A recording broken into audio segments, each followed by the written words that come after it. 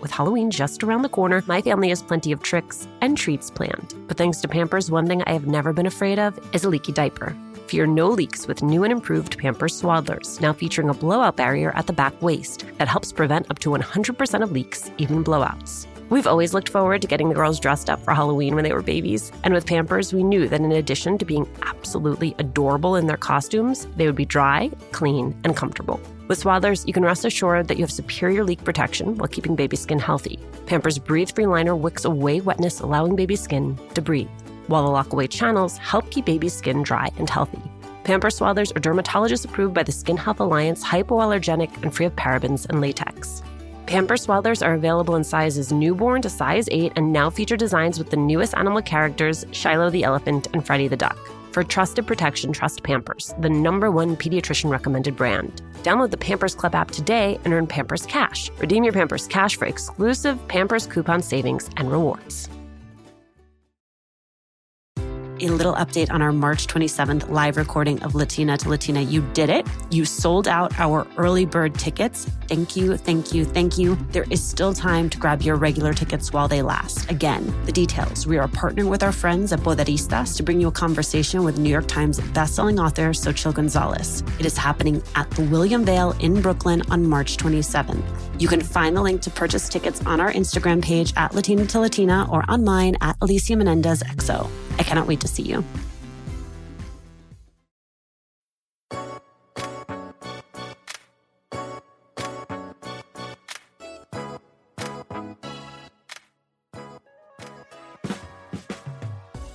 Joe Biden won the presidential election with the support of over 60% of Latino voters.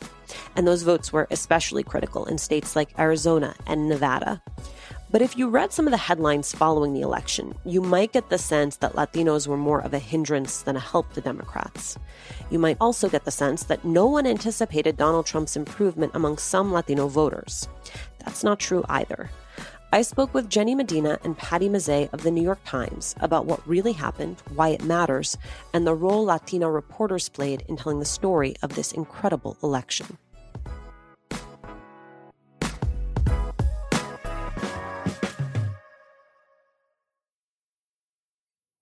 Jenny, what is your theory of the case of what happened with Latino voters in this election? Oh, it's still too early for me to have a unified theory of the case. Part of me thinks like this was exactly what has happened historically. Like this is no different than what's happened in history where 30% of Latinos more or less vote for a Republican. The thing that's so shocking, I think, to everybody is that even with Trump, even with somebody who has, used demagoguery and used racist rhetoric, that there was still 30%. I think that's shocking to lots of people, both Latinos and non-Latinos. But I used to joke, or I still joke, that any Latino you talk to has at least one family member who's a Trumper. Every single person I know, no matter if they live in East LA or New York or wherever, they have at least one relative who's there. So it's sort of like, well, if you know the lay of the land, this is all very predictable. Mm-hmm. Patty?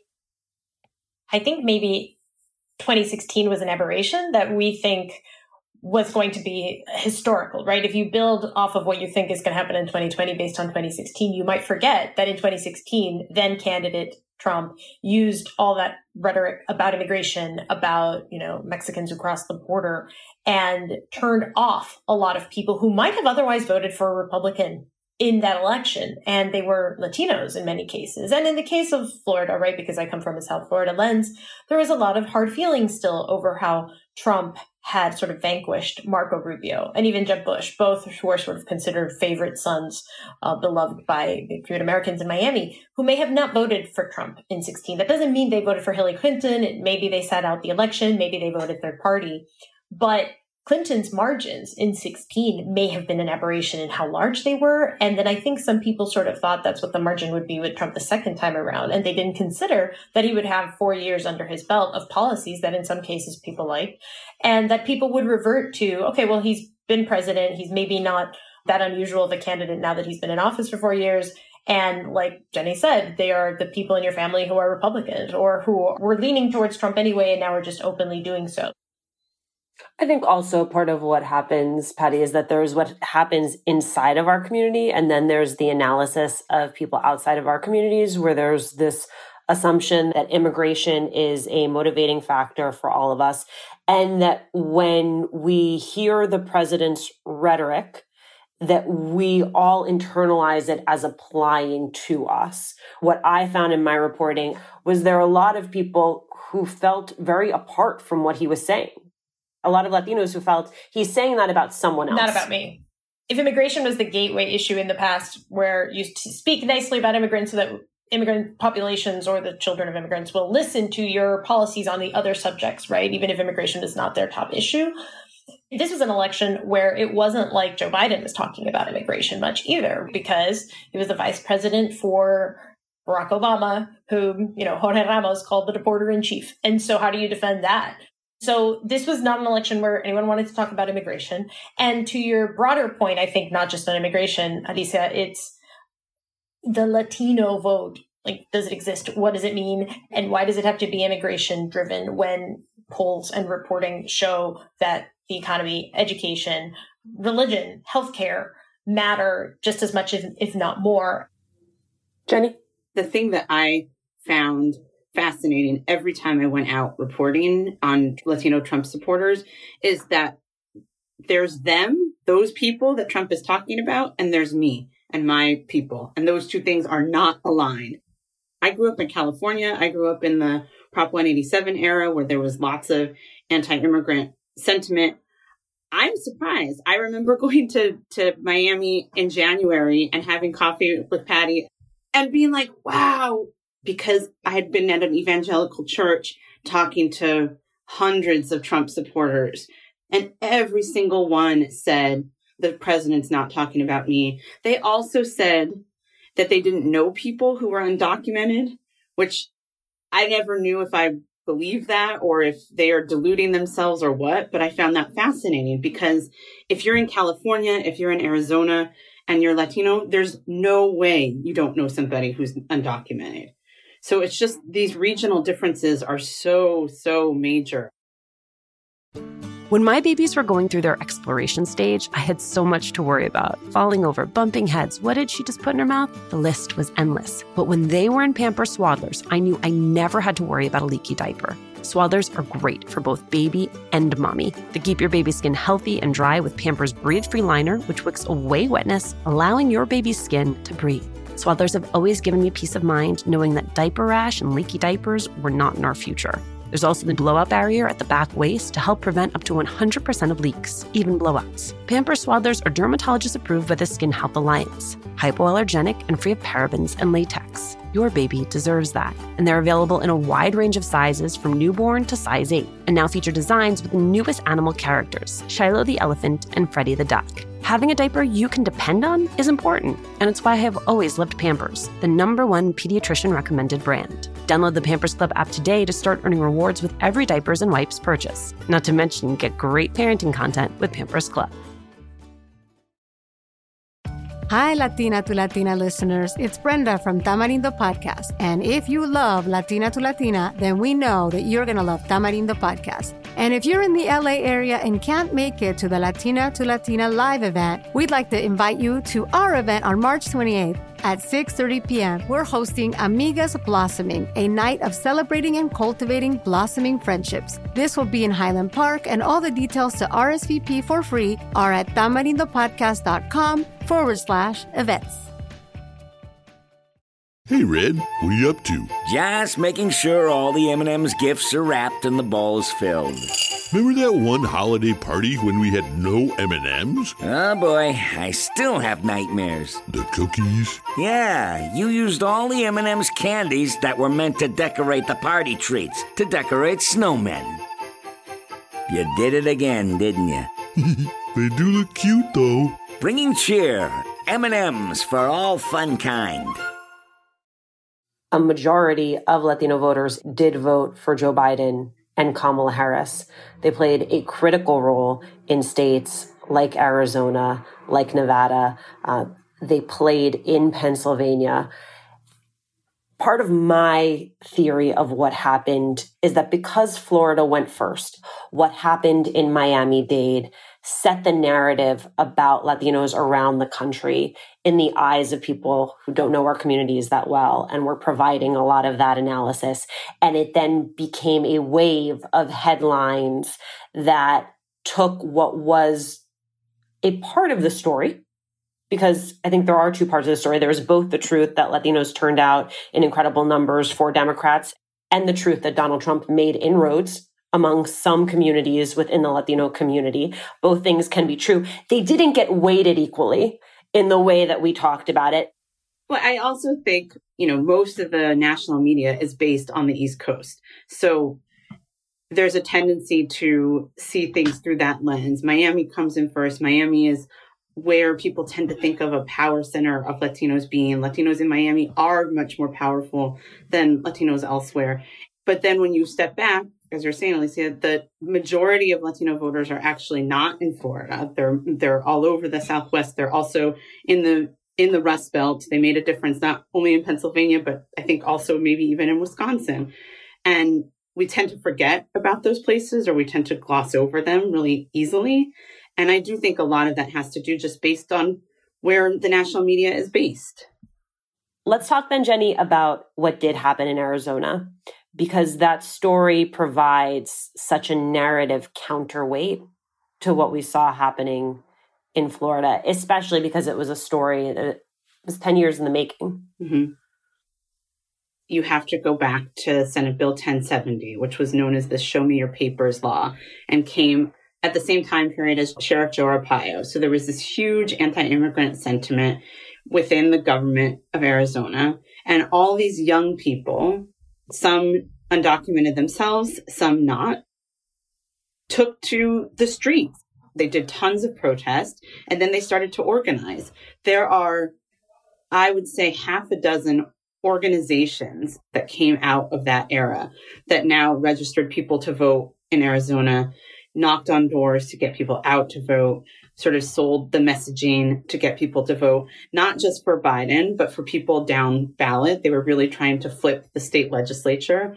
And a lot of these organizations, by the way, are not big Joe Biden fans. I mean, they like Biden better than Trump, and they certainly wanted to get Trump out of office, but it was much more about getting Trump out of office than voting for Biden. Right. It's what a lot of people have called a one-time Biden coalition, that the group of people who voted this time for Joe Biden are not going to be there in 4 years in the same formation because Donald Trump will not be on the ballot, which means the Democrats are going to have to reconfigure a lot of their strategy. Well, and that's where the Florida story matters, not for the national narrative of this election, but the fact that they were so off in what they thought was going to happen in Florida from the Democratic Party side that they lost so big to Trump. I mean, even those of us who were covering it and knew that Trump was going to do better than he had in 2016 in South Florida, et cetera, he did so much better than people thought in so many more places that it was real devastating blow to the Florida Democratic Party. And so that just reinforces your point that where does the party go from here? Because this was such a sort of unique set of circumstances nationally, and in this state sort of makes it look bleak for the future of Democrats. I think one of the oversimplifications coming out of this election became this idea that it was only Cuban and Cuban Americans in South Florida that voted for Donald Trump. And I thought that your reporting out of Arizona helped broaden our understanding of who Latinos who are voting for Trump really were. Yeah. I mean, I think the thing that is actually perhaps most significant is not the Florida Trump supporters. We sort of knew that they were there, but the people elsewhere, the people in Arizona, the people in Texas, those are significant populations that Democrats, I think it is fair to say that Democrats took for granted. They thought they would vote like Black voters have voted historically, 90% for Democrats. And although there are a lot of them, but Alicia, as you said, it's kind of hard to find them, or it's kind of hard to find them and have them open up about why they think the way they think. So what did you glean from those who were willing to speak with you? Well, there is a sense of like counterculture. Like I'm cool because I vote for Trump. It's kind of like punk rock cool. Like I'm different. There is also, I hesitate to use the word machismo because people get like, oh, we can't say machismo, but it's machismo. This sense that like, he's a boss, he's a millionaire, he made himself, I believe in this up by your bootstraps philosophy. If he can be a millionaire, I can be a millionaire. I love the way he was on The Apprentice. When I was reporting the story about men who support Trump, The Apprentice came up in almost every conversation. They would bring up having seen him on The Apprentice as teenagers or as young men. And then, of course, there's also the religious aspect. There's a whole bunch of people who support President Trump because of his supposed stance on abortion and appointing members to the court who are going to support pro-life policies. That was a huge factor that I would hear from people over and over again. I did not hear in Arizona a massive sense of anti-socialism. I mean, there's a little bit of that, but there's not this obsessiveness of it as there is, I think, in South Florida. Patty, that was a message that was tailored for Cuban voters, to some extent, Venezuelan voters, quiet overtures to Nicaraguans, to Colombians. It spread, though, that socialism. I mean, it became bigger than just Cuban voters. We saw this in 2018 work in Florida. It helped Ron DeSantis get elected. And the playbook was just nationalized afterwards without Democrats having a response to it. But my argument was it works for non-Hispanic voters. I was interviewing seniors in Fort Myers, which is a very Republican part of Florida. And they were voting for Mr. Trump and saying it was because they are against socialism. And this was an Anglo voter and nothing to do with Latinos and nothing to do with South Florida. So I think there is a spillover effect to people who remember the Cold War, to Midwestern types. However, in Miami, I think you're right. There was sort of a Cuban solidarity effect that I think people forget about with a lot of other Latin Americans who sort of also feel like they left places that are either in danger or under threat from the left. And so Venezuelans are not that many voters, but Colombians are. There's a lot more Colombian voters in South Florida than there are Venezuelans. And so that appealed to them too. Your earlier point about how Latinos out west were not voting like people expected them to made me think about Puerto Ricans. The socialism message in Florida was not tailored to Puerto Ricans at all, but they have a lot of sort of that evangelical crossover that Jenny was talking about. And also, I remember being in Puerto Rico one of the times that Trump said he was the best thing that ever happened to Puerto Rico and having to interview people about that comment. And that was on the island, not, the people on the island can't vote for president. The ones in the States can. But Puerto Ricans are able to say, when the president, he was calling all Puerto Rican leaders corrupt. And they were saying, well, we think our government on the island has some corruption problems. And he's right about that. We don't like his style. We don't think he should come in and tell us what to do.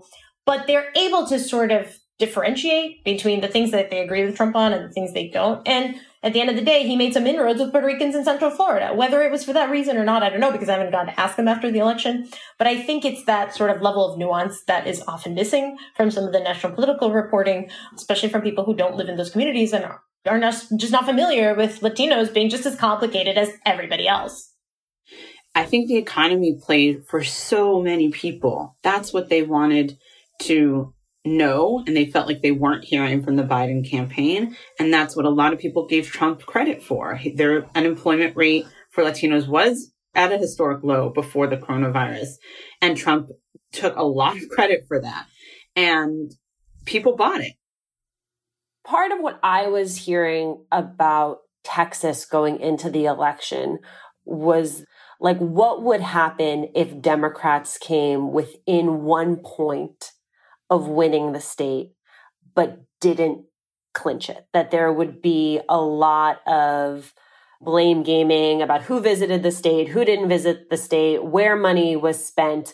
But that the flip side was that if they were able to come really, really close, that there would be the argument made that Texas was the next Arizona, that you had to look at the organizing model of what happened in Arizona, the investment that was made in Arizona, and apply it to Texas. What I have not been certain of is that that model is transposable, in part because you had an inciting incident like SB 1070 in Arizona. And I don't know if you need that one big event that feels cataclysmic in order to incite the type of organizing necessary to turn a state the size of Texas blue. But a lot of people thought that the El Paso shooting was going to be that.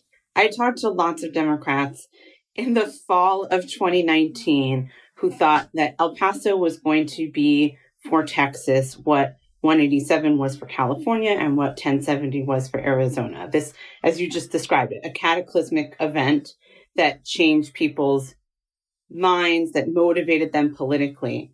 That never turned out to be true. I mean, some polls showed that Latinos across the board felt more racism, but it was never something that people organized around. And I, relying on my colleagues who have spent way more time there than me, I mean, there were Latinos in El Paso who the main thing they wanted to do after that shooting was go out and buy a gun for themselves. I wonder for both of you, how much you bring your Latina identity and your Latina upbringing to the reporting that you do. I think it comes up a lot, in part because Miami is as bilingual as it is. Some of my interviews just start in Spanish, and then you can hear my Venezuelan accent. And so people, either they bring it up, or then I guess their accent, and they wonder how I know that they're Cuban or Colombian or Nicaraguan or whatever the case may be. And so that leads down the whole, like, there's a point of connection there. It's just an inevitable, they know I'm an immigrant.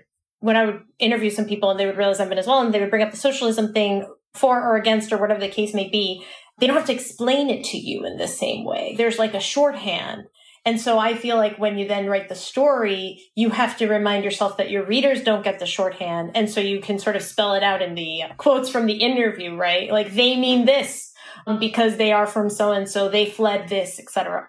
But there's a constant, that code switching that is happening all the time when you're going from the interview and then listening to the tape and then writing it on the page, where you have to remember not everybody understands where we were coming from this conversation.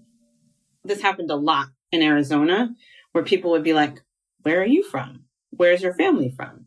And my Spanish kind of stinks. I mean, it's decent, but I have bad grammar and I speak what I call Pocho Spanish.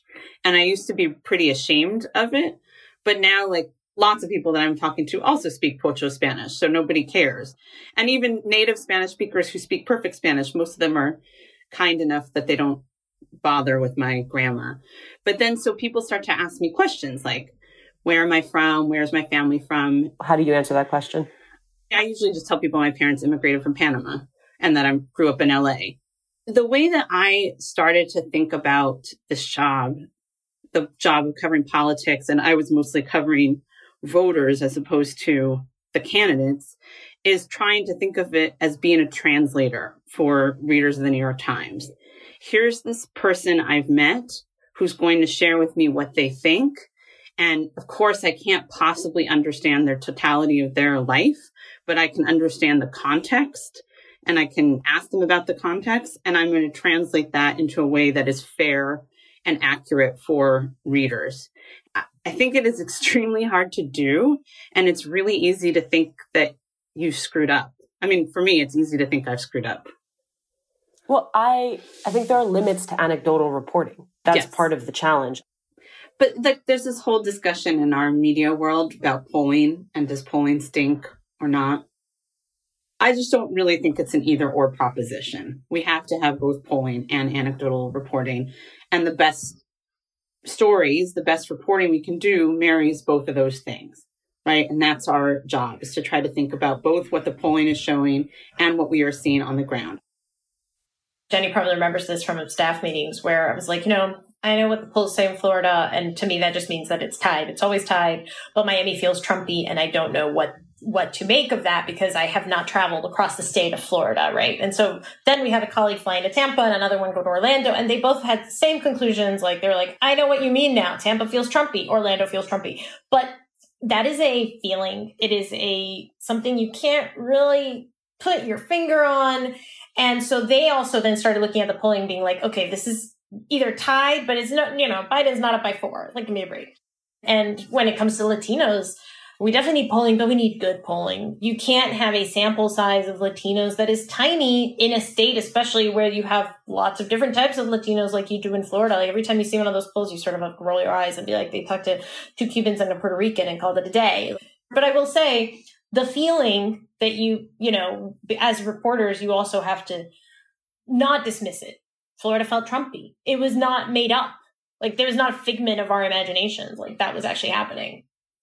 Patty, in addition to your colleagues at the Times, one of the things that I loved watching from afar was the fact that there was a cohort of Latina reporters reporting from South Florida, that there was you and Sabrina Rodriguez, who's now at Politico, that there was Bianca Padron, who's at Miami Herald, which is where you were in one of your previous lives. Did that make the experience different? Yes, and I believe the LA Times sent people to Florida too. And here's why. When I was at the Miami Herald, where I spent, the first 10 years of my career, and I was named the political writer right before Latina political writer for the Miami Herald. And I remember, even before I got that job, doing a lot of the sort of translation, work that Jenny was talking about, also literally translation work, but also having access to a part of the campaign that monolingual reporters could not, which was all the stuff that happens in Spanish language media, right? On the radio, where the campaign starts much earlier because there's like all these like time to fill on the air that they do 24 hours of current events. And so like candidates are going there all the time. And it was a lot to be the only Spanish speaker who would go to Tallahassee for the legislative session. Like when that immigration bill was attempted to be passed in 2011, I was the only Spanish speaker in the Tallahassee press corps. And so, like, who could speak to the immigrants who were praying in the lobby of the Capitol, but the girl from Miami who was, there and happened to have this fall in her lap? It's not that way anymore because you have Bianca and Sabrina and just more bilingual people and in general people who's decided like to spend more time with this community. Jenny and I wrote a story about disinformation in Spanish because she and I saw it part of the country and we knew we were about to get beat by Politico on it, but we still wanted to do it. But it was nice that other people were also writing about it, And I remember Sabrina and Bianca and I ended up at an Obama off the record mini campaign stop towards the end of the season. And it was like just the 3 of us reporters, and it felt nice. You sort of have like a little cohort of friends who all support each other and can understand all of this stuff that we're talking about without having anybody explain it to them. Jenny, your work has been described as finding the humanity in tragedy. I wonder how you took that skill and applied it to this new assignment. The way that I approached this job was to talk to people. I mean, that sounds so simplistic, but really, when I decided that I was going to take this job, the way that I wanted to approach it was by talking to voters, not doing like diner stories that we all mock and rightly make fun of, but by just talking to lots of different people. Like, I was genuinely curious what people think and why they think it. And that's what I did. I just, what do you think about this and why? I spent a lot of time asking why. You spend time talking to people who you disagree with, right? Like, it's the nature of the job that you're going to talk to people who don't see the things the same way as you do, obviously. But so learning how to listen to people who my friends would be appalled by was a really interesting and enlightening thing. There was this podcast that we did, an episode of The Daily that we did that you mentioned in Arizona, that was partly about how Arizona has turned blue over the last 10 years, and that ended with this one Trump supporter who we randomly found outside of a Latinos for Trump campaign office. And he was really generous with his time and with his thoughts. And I just loved it. I absolutely loved it. we got a lot of great feedback. The thing that sticks out in my mind whenever I think about it is that the criticism that I heard from friends and from others was that we did too much to humanize him. And I thought that was sort of appalling and devastatingly sad to say that humanizing a Trump supporter was a negative thing. It's just absolutely mind-blowing and devastating to me. It does not speak well for the future of our country. What did I miss? Anything? Appreciation for the Latina reporters. Go. No, but that was what I was about to say, Patty, is that like there was this thing that happened at the end of the campaign, like that was like appreciation for each other. And both, I mean, I deeply appreciate Patty. I think Patty knew that before this election, but I did a lot of leaning on Jenny during this election. I did a lot of leaning back, and I deeply appreciate other journalists just appreciating each other. And like, if you don't have somebody to lean on, and if you don't have somebody to sort of give you a gut check, I think about how many times I called Patty saying like, can you just give me a gut check on this and make sure I'm not screwing? We shadow edited each other. I mean, that's what you do. Yeah. I just think that's enormously helpful, and realizing that you almost always have a team. That you should have a team behind you to rely on and to back each other up has been just a really poignant reminder for me. Thank you, Jenny. Thank you, Patty. Thank you. Thank this you. Was a pleasure. Super fun. Really great.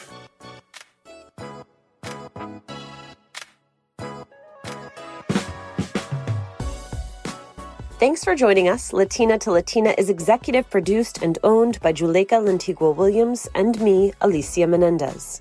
Virginia Lora is our managing producer. Cedric Wilson is our producer. Carolina Rodriguez mixed this episode. Manuela Bedoya is our social media editor. We love hearing from you. Email us at hola@latinatolatina.com. And remember to subscribe or follow us on Radio Public, Apple Podcasts, Google Podcasts, wherever you are listening. And please leave a review. It is one of the fastest, easiest ways to help us grow as a community.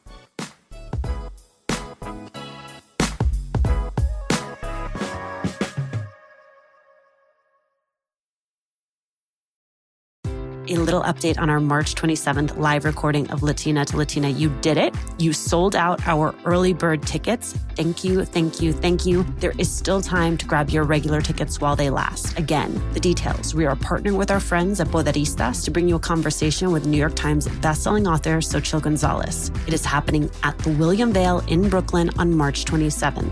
You can find the link to purchase tickets on our Instagram page at Latina to Latina or on mine at Alicia Menendez XO. I cannot wait to see you.